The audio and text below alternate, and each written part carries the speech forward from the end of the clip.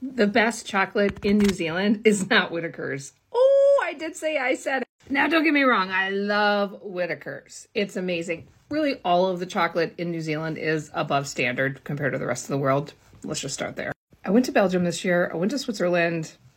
Still better here. Obviously, the US, not good. Oh my gosh, this Macana, it's in Blenheim. It's the macadamia butter toffee crunch. Now, just keep in mind, I've never eaten toffee. I've never had a Score bar.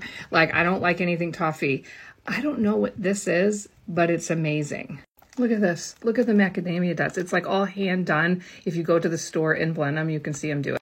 It's not cheap, as it shouldn't be, because it's amazing. And so I just tell everybody so they give it to me as gifts. But oh my gosh.